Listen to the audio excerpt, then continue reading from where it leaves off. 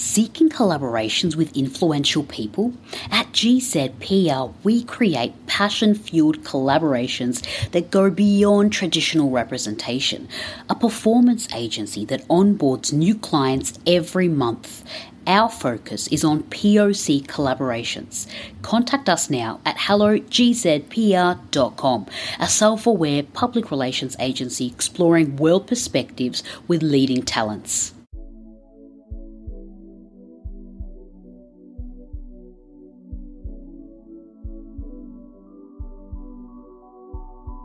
Hello and welcome. My name is Tiffany Farag and welcome to Get to Know You Café. In my mission to open conversations and access deeper dialogue, I wanted to hear from you, listeners, of last week's question and discussion. Last week, Dr. Tasha Urick and I discussed the question, why is self-awareness rare? We received a number of responses that further deepened dialogue. Today, I'll be discussing the episode and the responses that we received. So first, I wanted to say a huge thank you to Tasha for coming onto the podcast. It was a complete honor to have her on and have this conversation with her. As you could tell in the conversation, I was very enthusiastic and really happy that she came on the podcast. And yeah, we dove deep into so many aspects of self-awareness and why it's so rare, and why in her research she found like 90% of people aren't self-aware. You know, she found that 10 to 15% of people are actually self-aware.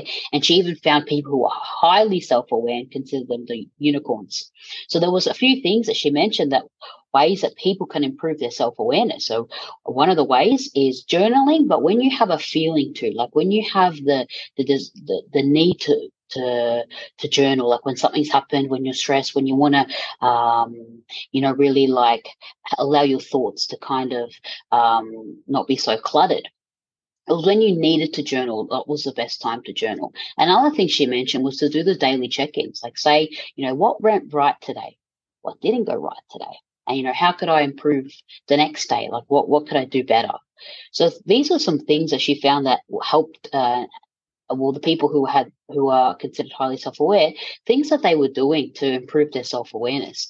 The other thing too, and I think this is a big thing here, and people tend to think that reflecting is self-awareness. So some people say, oh, you're overthinking, or you're thinking too much, or you're reflecting too much. It's not a matter of it being too much, but it's a matter of people are reflecting or introspective incorrectly. As Tasha mentioned in her research, and what she found with those who are considered highly self-aware, is that people who were introspective correctly were asking themselves more what questions. What questions empowered people, made them find solutions, made them, gave them strength. But when people were asking themselves why question, they tend to spiral and go into this like depressive like loop.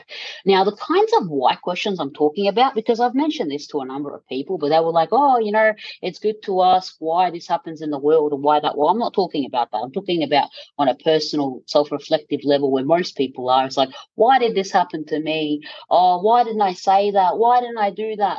Those kinds of questions where most people sit aren't helping. So if you find yourself spiraling when you're reflecting, take a deeper look, and maybe you've been asking yourself these why questions instead of what questions. And it will help you, like when you reframe questions and change words and change the way that they're formed and the way they're said, it actually changes neurological pathways in your brain. It's scientifically proven that I'm sure many of you have heard, the thoughts that you use, the words that you use change your neurological pathway. It changes these pathways in your mind. It changes your mindset. It changes your mindset, from having like a fixed mindset to a growth mindset. It changes your mood. It changes your well-being. It changes your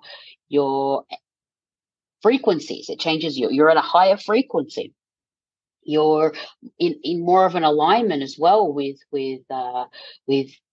your passions, with what you feel that you're meant to be doing in this world. A lot of factors are involved when you change the words that you use. When you change the words that you use, you're changing your thoughts as well. So it's like you're reprogramming your mind to change these thoughts with the words that you're using. See, our minds have been programmed to focus on negative things, and throughout evolution, it was made like that to protect us. But and now, when we are so focused and negative thoughts tend to just come to our mind so easily, we have to retrain our brain to think positively. We have to retrain our brain to just naturally have positive thoughts, because for a positive thought to arise for many people, it takes actually a lot of work. So, yeah, that all starts with the words that you're using, the words that are coming out of your mouth. Really be conscious of these words, and you'll immediately, you'll see within days how reframing your mind and how your mood changes and how a lot of things shift. I don't know, it's easier said than done. And we all have those moments where like things aren't going well and you just want to say bad things or get angry or say hurtful things, like not even necessarily to anybody, but just to the world. But if you can like pause in those moments and just like take a breath and then reframe your words, it will really reframe your mindset and your mood and your well-being. So that's just what I thought, that I think it's important that we talk about these things, and we make changes that are necessary to better ourselves, and it will help also better our relationships with others. And it all comes back down to, like we mentioned in the episode, everything comes down to self-awareness. Like, empathy, people lack empathy. Empathy has to do with self-awareness. Having emotional intelligence has to do with self-awareness. It's all relative. They're all like linked in together. So as best as you can, and no one's perfect, and Tasha has so much empathy for everyone, and that she, even for herself, like, it's something, and it's an ongoing thing, and it's something. What's great about self-awareness is it's something that can be developed, and that's I think the key here. It's something that you can always work on and improve. So yeah, let's have a look at the responses that we received. We received so many responses to this podcast conversation. I'm so happy with all the responses that we received. I chose 3 responses, one from San Francisco, one from Berlin, and one from India. So the first response was from Claire from San Francisco. Claire said, "This episode was incredibly insightful and informative. This conversation really made me think about so much. I'm grateful to have heard it and would love for it to be shared with many, as it will help us all improve our behaviors and ways of thinking. I never thought about how self-awareness is connected with being present. Many are in their own world and seem to be heading to the self-absorption path." Well, thank you, Claire, for I hope that this episode and conversation is shared with many, and I think it's beneficial. It can help so many people. And yeah, there's so many great little nooks in there that can help us improve our self-awareness and make us more aware of different things. And I'm glad that you mentioned as well self-awareness, and how I raised that question to Tasha, and how I was wondering if there was a correlation with being self-awareness and being self-aware and being present. And she found that, yeah, they did see that there was a correlation with self-awareness and mindfulness. For me, I would say like mindfulness and being present. I understand that mindfulness is a way of for people to reach and be more present. They're like it's a part, like a tool. It's more of a tool. I have found that I think self-aware, the people in my life that I would consider self-aware, and they're like, if we're looking at it from a like really self-aware level, I would say there's maybe 2 people, maybe 3 out of everyone that I know and everyone that I met. And like, if we look at the criteria and so on, there aren't many at all. Like, the people tend to be a lot of the time focused on their internal self-awareness and not so much on their external self-awareness. And I think because people aren't so focused on their external self-awareness, that's where they're not connecting to being present. So if people are focused as well on the external self-awareness and the person who they're talking to, what the person's saying in front of them, trying to listen to the person in front of them, trying to understand what the topic that the person's talking about, or where they're going with this, or instead of, in your own world about it and needing to just, having that need to respond without actually listening to the person in front of you or being present with them and still kind of staying in your own world. I think there's been a lot of that happening, and people are falling more into self-absorption, the path, and it has to do with many factors. One big one I think a lot of people will agree with is technology and people being addicted to their phones. I'm not going to even say social media. People just being addicted to their phones. Like people are just on their screen in their hands. The phone's in their hand 24/7. All they're doing is staring at their screen, clicking on all these applications and just clicking, they're like becoming robots to their phones. I think, so many of us see that happening with people around us. It could be friends, family, relatives, even randoms in restaurants. Like how many times, have you ever gone to like have lunch or have breakfast or even just walk past a restaurant and all these people are there together having brunch or dinner or whatever it may be, and they're socializing, but everybody's on their phone. And it's not like for a minute someone's like, hey, let me show you this thing. It's like literally people sitting there for half an hour, and everyone's on their phone and no one's talking. Like it's, it happens even one-on-one. I've seen like people one-on-one, no one's talking, everyone's sitting on their phone.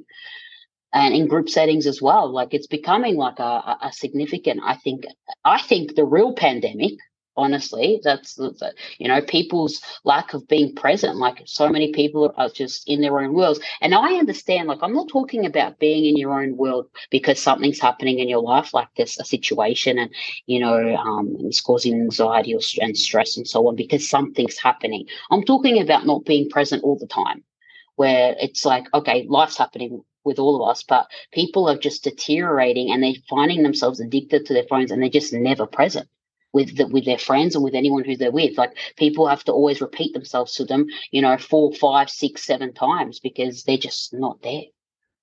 Now I've noticed this around me, like some certain, people around me. I'm just like, where are they? And like, even if you pause and you're silent, sometimes they realize, and then sometimes they're just stuck in their own worlds. They don't even realize that they were having a conversation with you. So yeah, no, I think self-absorption is on the rise, and a lot of it has to do, I think, with addiction of phones and just people's inability to be present. And so self-awareness is just becoming. I'm sure it's not even going to be 10% at one point. Maybe in a few years, it's like, oh, only 1% of people, less than 1% of people are self-aware.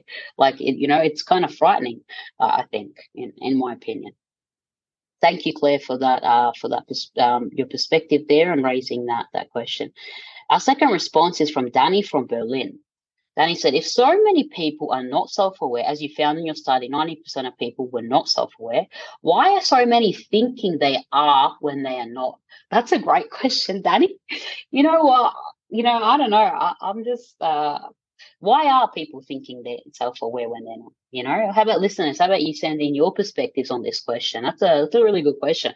I don't know. People may think they're, it's like saying people like, oh, are you intelligent? Yeah, I'm intelligent. I'm smart. I'm smart. Like everyone's going to say they're smart. Like I'm sure it's the same thing. Like people are to find it hard to admit they don't know something. And a lot of the time too, like if you talk about self-awareness with people in it's like a word used in maybe the Western world, and it's not so much. Sometimes in some languages and cultures, there's no word for self-awareness. But even in cultures where there is the word for, like Western world, like there's a word for self-awareness. If you ask people, like I'm sure people that go on the streets and ask questions and all these things, ask people what is self-awareness, and I can guarantee you that most people don't even know. Most people don't know what self-awareness is. Most people aren't aware of the actual definition. Most people don't know what it is at all. So it's like, you don't know what it is. Like, yeah, I must have it. All these other people are saying they have it. I must have it too, right? Maybe it's a matter of that, or maybe people don't even know what it is, so they're saying that they have it, or maybe they're associating it with maybe intelligence or being educated or being able to think about things or just reflect. Maybe it's something simple as that, that's how they're perceiving it, and that's why they're saying. That's why a big number are saying that they're self-aware when they're actually not, because they don't even know what it is. I wonder, even in the Western world, when did that word come into, like, the word, wherever in whichever culture that has that word available to them, is that a new word? Is that like, or is that a word that's been around all the time? Like, like when did this word self-awareness even come up? And why is it absent in some cultures as well? There's so many other questions that arise when you think about this, right? Um, and yeah, that's my theory. Like, yeah, people don't know what it is, and they're assuming it's something else, and so they think they have it. What do you think, Danny? Like, I'd like to hear your perspective and on that one. And yeah, listeners, please send in your responses to this question. Our third response is from Raji from India. Raji said, with this rise in self-absorption, it makes me think, does this have a relationship or correlation with a drop in IQ and EQ? Great question there, Raji. According to some research, apparently in the last 50 years since technology, they have seen a drop in IQ and EQ, and they're related. They're also saying that even though usually they say 80% of your IQ comes from your parents, so even if your parents do have a high IQ, there's been a significant drop in children's IQs and EQs, even though there's so much more information and there's so much we have more tools to gain knowledge and so on. But I think I'm not saying technology is bad, because I'm using technology right now and there's so many benefits and ways to use technology. But I think it's still back to what we talked about earlier, like this addiction to your phone and swiping and clicking and watching 100, how many videos are people watching? You swipe, and hours and hours and hours and hours, swipe. Like that, to me, I think is detrimental to the brain. And it's like brain cells people are losing brain cells, people are losing ways of connecting and connectivity. When you connect with people, a study was found that when you're connecting with people on a deeper level, you actually improve your creativity, especially when you're connecting with people from different cultures to you. Your creativity enhances significantly. And also when people aren't connecting, which is what we're losing connection right now, the rates of depression and anxiety have increased, and they're going through the roof right now. It's becoming, it's significant. So they're losing the ability to connect. There's an increase in mental health issues, and there's a drop in IQ and EQ, because when you're stuck in a lot of these in some of these mental health conditions, you're stuck on a loop almost. Like, it's hard for you to break the cycle and break neurological pathways, and especially too, like being depressed and sitting on your phone just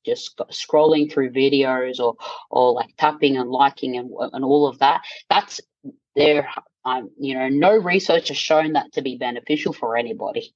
So there's it makes sense why there's been a drop in IQ and EQ in the last 50 years. But I'm also wondering where that study was from, and also what kind of sample size of people did they use. Like, I'm sure there are groups of people who they're improving their IQ and EQ and it's not changing, but I'm sure that has to do with their amount of time that they're or the way they're using technology, instead of sitting there through all these videos and just swiping up and swiping and all of that. Maybe they're going on the internet and actually looking up information and reading things and so on, like that. Like, there's a different way of using technology, instead of they're finding that brain cells are deteriorating in people who are spending hours on swiping on just all kinds of videos on TikTok and YouTube Shorts and Instagram Reels and